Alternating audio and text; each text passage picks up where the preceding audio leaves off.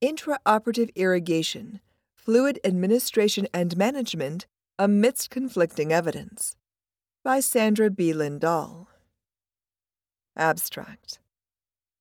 Surgeons use irrigation during open cavity procedures to improve their view of the patient's anatomy and to reduce the patient's risk of infection.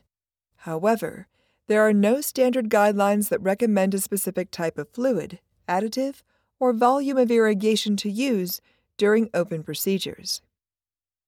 Intraoperative hypothermia can occur if irrigation fluids have not been warmed or have cooled before use, causing adverse patient outcomes.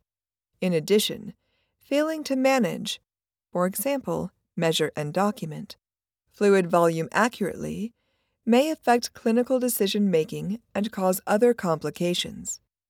Perioperative personnel should evaluate new technologies that may improve the efficiency and accuracy of irrigation temperature and volume measurements. More research is needed to develop standardized practice guidelines for intraoperative irrigation and fluid management. Surgeons use fluid irrigation during open procedures primarily to clear tissue debris before incision closure to decrease the risk of a surgical site infection, SSI, which can increase a patient's hospital stay by at least 7 days. Irrigation also assists the surgeon with examining the surgical cavity and hydrating the surrounding tissue. Additionally, irrigation can be used to deliver antibiotics or antiseptics to tissue in the surgical cavity. Historically, surgeons have administered irrigation fluids using a variety of methods. For example, pitcher, bulb syringe. The use of intraoperative fluid irrigation to clean the abdominal cavity during trauma procedures is a prudent practice that physicians have employed for more than a century. Joseph Price advocated for the use of sterile water for intraoperative peritoneal lavage in 1905. In 1911, Joseph King claimed that one of his colleagues, Franz Torek, used peritoneal saline lavage to reduce the mortality rate of patients with peritonitis from approximately 100% to 33%. At approximately that same time, other physicians began questioning the usefulness of intraoperative peritoneal lavage, highlighting the potential risk of spreading infection in the peritoneal cavity. Some physicians abandoned the practice until the 1950s, when a resurgence occurred because of a seminal article by W. Emery Burnett on the treatment of peritonitis using peritoneal lavage. Since then, researchers continue to debate this practice, including which fluids to use and under what circumstances. According to a survey of perioperative nurses, surgeons most frequently use normal saline irrigation during operative and other invasive procedures. Normal saline with antibiotic additives, for example, bacitracin, polymyxin, neomycin, vancomycin, gentamicin, was the second most commonly used irrigation reported. However, there is conflicting evidence regarding the use of fluid irrigation during surgical procedures involving open cavities. Intraoperative irrigation, a history of the evidence. Before the World Health Organization, WHO, launched its global guidelines on the prevention of SSIs in November 2016, there were no international evidence-based guidelines available for the prevention of SSIs. The WHO guidelines considered incisional irrigation as a strategy to reduce the risk of SSIs, but there was insufficient evidence to recommend for or against the use of normal saline irrigation before incision closure for the purpose of preventing SSIs. Likewise, there is limited research addressing intraoperative irrigation and a lack of guidance and standardization on irrigation fluid and solution types, volumes, and methods of delivery in perioperative practice. The current extant research on the open irrigation of surgical cavities comprises the following topics. 1. Comparing irrigation use with no irrigation. 2. Evaluating the types of fluids commonly used for manual open irrigation, for example, normal saline, sterile water. 3. exploring the potential relationship between non-heated fluid and patient temperature. 4. Evaluating the prevalence of SSIs when comparing irrigation using saline with irrigation using saline plus additives, for example, antibiotics, antiseptics. And 5. Investigating the effect of intraoperative irrigation on cancer and local recurrence. Using irrigation fluids. A study published in 2017 found that distilled water and isotonic saline were both effective irrigation fluids for open fractures of the lower extremities. There were no significant differences in SSI rates or healing rates between them.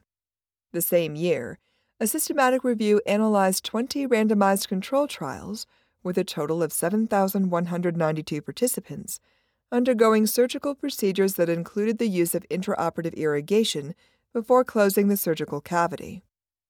Among the reviewed studies was research that compared irrigation use with no irrigation, antibacterial irrigation with non-antibacterial irrigation, and different antibiotic and antiseptic additives for irrigation. The researchers concluded that they could not identify a significant difference in the risk of SSIs when comparing procedures that included irrigation with procedures that did not include irrigation. Their conclusion differed from that of a previous review, in which the authors found a significant reduction in SSIs when comparing abdominal procedures that included irrigation, that is, with normal saline, topical antibiotic solutions, or povidone iodine solutions, with abdominal procedures that did not include irrigation. Irrigation with antibiotic or antiseptic additives. The Centers for Disease Control and Prevention has expressed uncertainty on the subject of antibiotic irrigation solutions and therefore offers no recommendation regarding their use. However, the WHO recommends not using antibiotic irrigation for the purpose of preventing SSIs.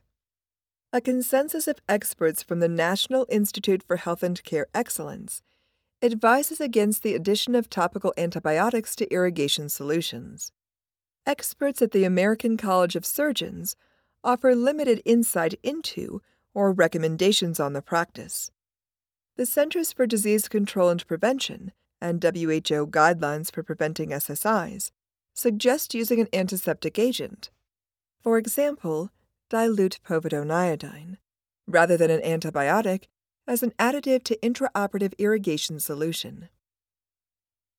Before 2009, the U.S. Food and Drug Administration, FDA, had only approved medical irrigating devices that used normal saline or sterile water without the addition of antibiotics or antiseptics for irrigation. In 2009, the FDA approved a surgical lavage system containing a low concentration, that is, 0.05%, of chlorhexidine gluconate in sterile water for irrigation. It is important not only to keep abreast of changes to recommendations from government-based organizations, but also to review the evidence that supports these guideline changes. Irrigation fluid volume. Until recently, there was a lack of research on the volume of irrigation fluid used in open procedures. Evidence exists to support several volume recommendations for various reasons. The recommended irrigation volume has averaged as high as 25 to 30 liters. In 2018, researchers published a randomized prospective clinical trial investigating the use of intra-abdominal irrigation in the trauma setting. They focused on comparing the different volumes of irrigation used in laparotomy patients to determine the optimal amount needed to prevent SSIs, eviscerations, and fistulas, and to reduce 30-day mortality rates in trauma patients. Researchers randomly assigned patients with evidence of intra-abdominal injuries and undergoing exploratory laparotomy to one of 3 intra-abdominal irrigation volume groups: 5 liters, 10 liters, and 20 liters. Demographic and other specific variables, for example, mechanism of injury, degree of contamination, were comparable between the groups. The researchers followed the participants for 30 days postoperatively and noted a slight trend toward increased incidence of deep SSIs, that is, intra-abdominal abscesses, in the 20-liter group compared with the 5-liter and 10-liter groups. They found no difference in mortality rates among the randomized groups, and no difference in complication rates between patients who received 5 liters or 10 liters of intra-abdominal irrigation. The researchers propose that 5 liters is sufficient for the effluent. However, more research is needed to explore whether an excessive volume of irrigation fluid can potentially harm the patient and whether there is a need for more accurate volume measurement. Irrigation fluid temperature. Although researchers who conducted a 2015 systematic review found that warmed IV fluids slightly increased patients' core body temperatures intraoperatively, they did not find a statistically significant difference in the body temperatures of patients given warmed irrigation fluids compared with those who received room temperature irrigation fluids.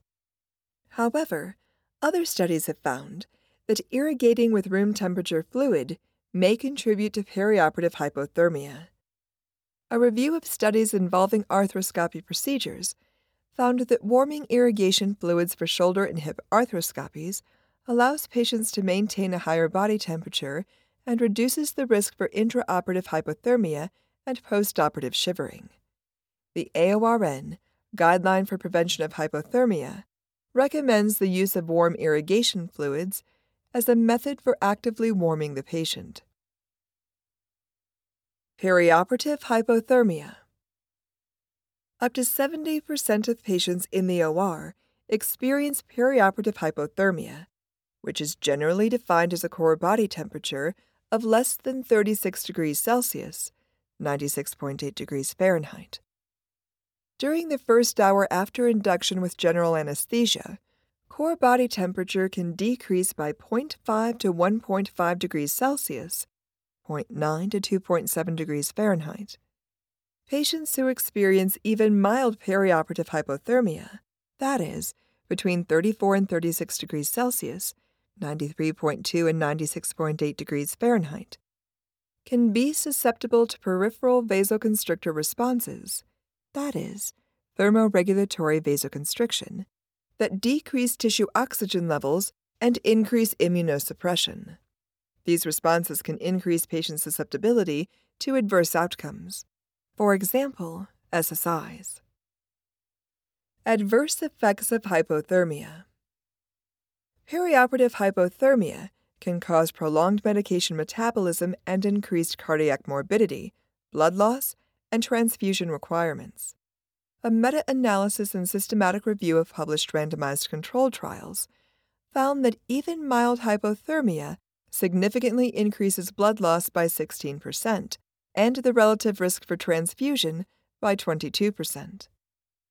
A 2012 study found a relationship between perioperative hypothermia and pressure injuries. Surgical patients who experienced a 0.56 degrees Celsius, 1 degree Fahrenheit, drop in temperature were 20.2% more likely to develop a pressure injury. Hypothermia also has been shown to alter the effects of medications used in the OR. Because both hepatic and renal blood flow are diminished in patients with hypothermia, metabolism and medication excretion is diminished, and medication plasma levels remain higher, thus resulting in increased and prolonged medication effects. Even mild hypothermia can prolong the time needed for medication to metabolize, resulting in delayed awakening and a longer stay for the patient in the post-anesthesia care unit. Perioperative hypothermia elevates blood pressure, heart rate, and plasma catecholamine concentrations. A study of 300 patients undergoing abdominal, thoracic, or vascular procedures found a 55% reduction in the risk of morbid cardiac events and a 5.5% reduction in postoperative ventricular tachycardia when normothermia was maintained. Hypothermia may increase the risk of SSIs because cooler core temperatures impair the patient's neutrophil function and also may trigger thermoregulatory vasoconstriction, resulting in tissue hypoxia and reduced immune system effectiveness. Hypothermia is associated with a threefold increase in SSIs in colorectal surgery patients. Managing fluid volume and temperature. The surgical team should help patients maintain fluid volume and normothermia during operative and other invasive procedures. Managing fluid irrigation volume requires a team effort to ensure documentation accuracy and identify trends in patient outcomes during open surgical procedures. The RN circulator should conduct a patient risk assessment for hypothermia, including a review of the patient's nutritional status, skin, pre-existing medical conditions, and surgical history. Maintaining fluid temperature. Perioperative personnel may warm irrigation fluids to 33 to 40 degrees Celsius, 91.4 to 104 degrees Fahrenheit. The scrub person can monitor the temperature of the fluid and communicate any deviation to the RN circulator. Warming cabinets. If the RN circulator is retrieving fluids from a warming cabinet, see Figure 1, he or she should follow multiple steps to ensure the safety and efficacy of the fluid, such as confirming the solution manufacturer's instructions for use regarding the temperature of the warming cabinet and length of time that solutions may remain in the warming cabinet. Warming cabinets should be equipped with an alarm that is triggered if the temperature rises above or falls below the specified range. If a staff member removes fluid directly from a warming cabinet in which the temperature is set too high and uses it immediately, it is possible to burn the patient's tissue, resulting in multiple sequelae. According to many facilities' policies, when removing the fluid container from the warming cabinet, the RN circulator should ensure the expiration date has not passed and the fluid is safe to use.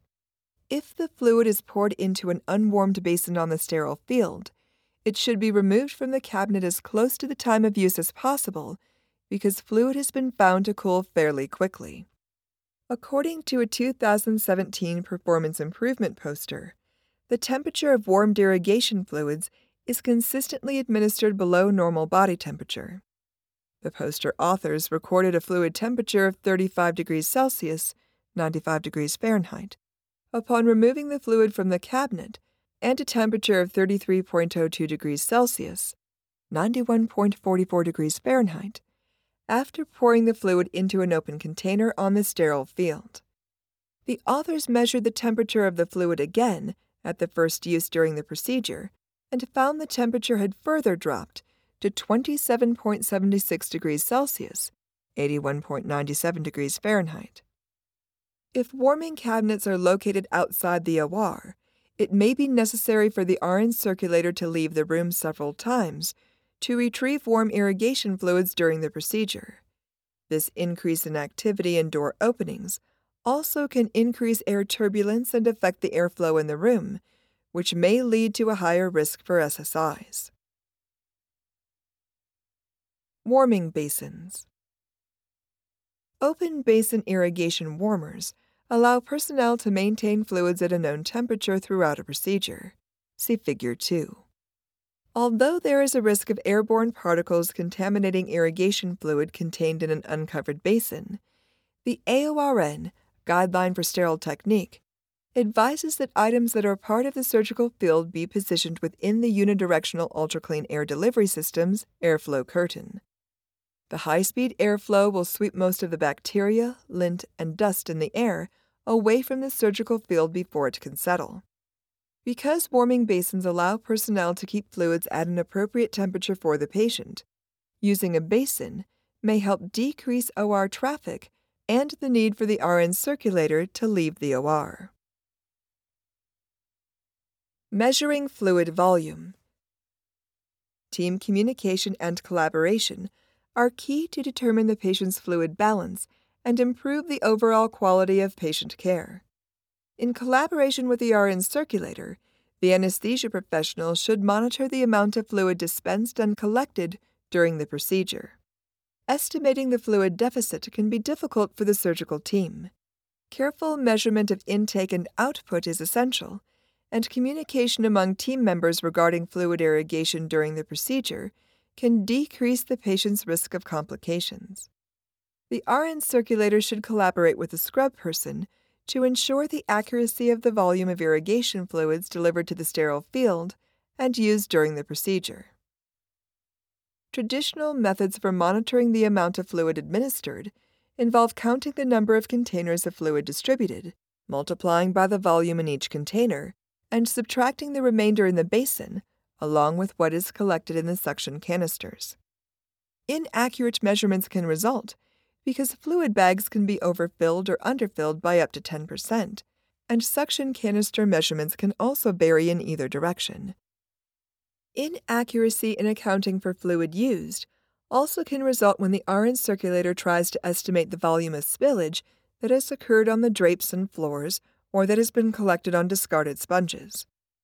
Although calculating the amount of spillage is practiced as an estimation, knowing the exact amount of fluid dispensed and the amount collected in the suction canister will promote increased accuracy. Perioperative personnel may use a closed container system to collect the returned fluid, and add the amount in the container to an estimate of the fluid remaining in the bag or bottle and on the drapes, floor, and saturated sponges, and then subtract the total from the volume instilled. When assessing the suction canisters, it is difficult to know how much of it is returned fluid, because the contents also may include blood loss during the procedure. Personnel generally only estimate blood loss by weighing sponges. The current practice in most ORs is for the anesthesia professional to estimate blood loss without the assistance of technology. However, the accuracy of this method is unknown. Visual estimation of blood loss may be inaccurate. Underestimating blood loss may result in inadequate fluid and blood resuscitation, which is associated with shock, organ damage, myocardial infarction, and impaired tissue oxygenation. Use of blood loss estimates alone for making clinical decisions requires additional advances in technology to provide accurate measurements. To enhance patient safety, the RN circulator should accurately document fluid irrigation and record the type of solution, any additives, and the volume dispensed and collected. New technologies. The perioperative team can collaborate with industry partners to evaluate new technologies available for measuring irrigation fluid volume, monitoring irrigation fluid temperatures, and promoting accurate documentation. New irrigation fluid warming technology includes a temperature display that indicates when the fluid is too warm to instill. New technology also can offer rapid warming, potentially eliminating the need to store and manage the temperature and inventory of fluids in warming cabinets. Perioperative nurses should be aware of these new technologies and help evaluate and select new products that are cost-effective and environmentally friendly and will promote safe care at their facilities. Although automated infusion pumps for minimally invasive surgery and endoscopic procedures calculate the amount of irrigation fluid dispensed to the patient and compare it with the amount returned, the same system is not available for open surgical irrigation. However, there are fluid management systems that measure the volume removed from the basin warmer without requiring the RN circulator and scrub person to count irrigation bags or bottles. This may save personnel time by eliminating the need to estimate the volume administered, check warming cabinets daily for expiration dates, ensure that expired irrigation fluid is not used, and label each fluid container before placing it in the warming cabinet. Additionally, display screens visible on two sides of a warming basin may allow more OR team members to monitor the patient's fluid volume and the temperature of the irrigation fluid, and the RN circulator to document the amount of instilled fluid more accurately. Careful documentation in the electronic medical record may allow future researchers to assess correlations between irrigation fluid volume and patient outcomes. Additional studies on fluid irrigation in open surgical procedures may help clinical experts develop evidence-based guidelines for the types and quantities of solution to be used during specific procedures to ensure the best possible patient outcomes. Conclusion. Surgeons commonly employ irrigation during open cavity procedures to remove tissue debris and view anatomical structures more clearly, and because it may prevent SSIs. However, there are no standard guidelines for fluid type, additives, delivery method, or volume of irrigation. Intraoperative hypothermia can occur if fluids used for intraoperative irrigation have not been warmed or have cooled off too quickly before installation. In addition, inaccurate measurement and documentation of fluid volume may affect clinical decision-making and lead to complications.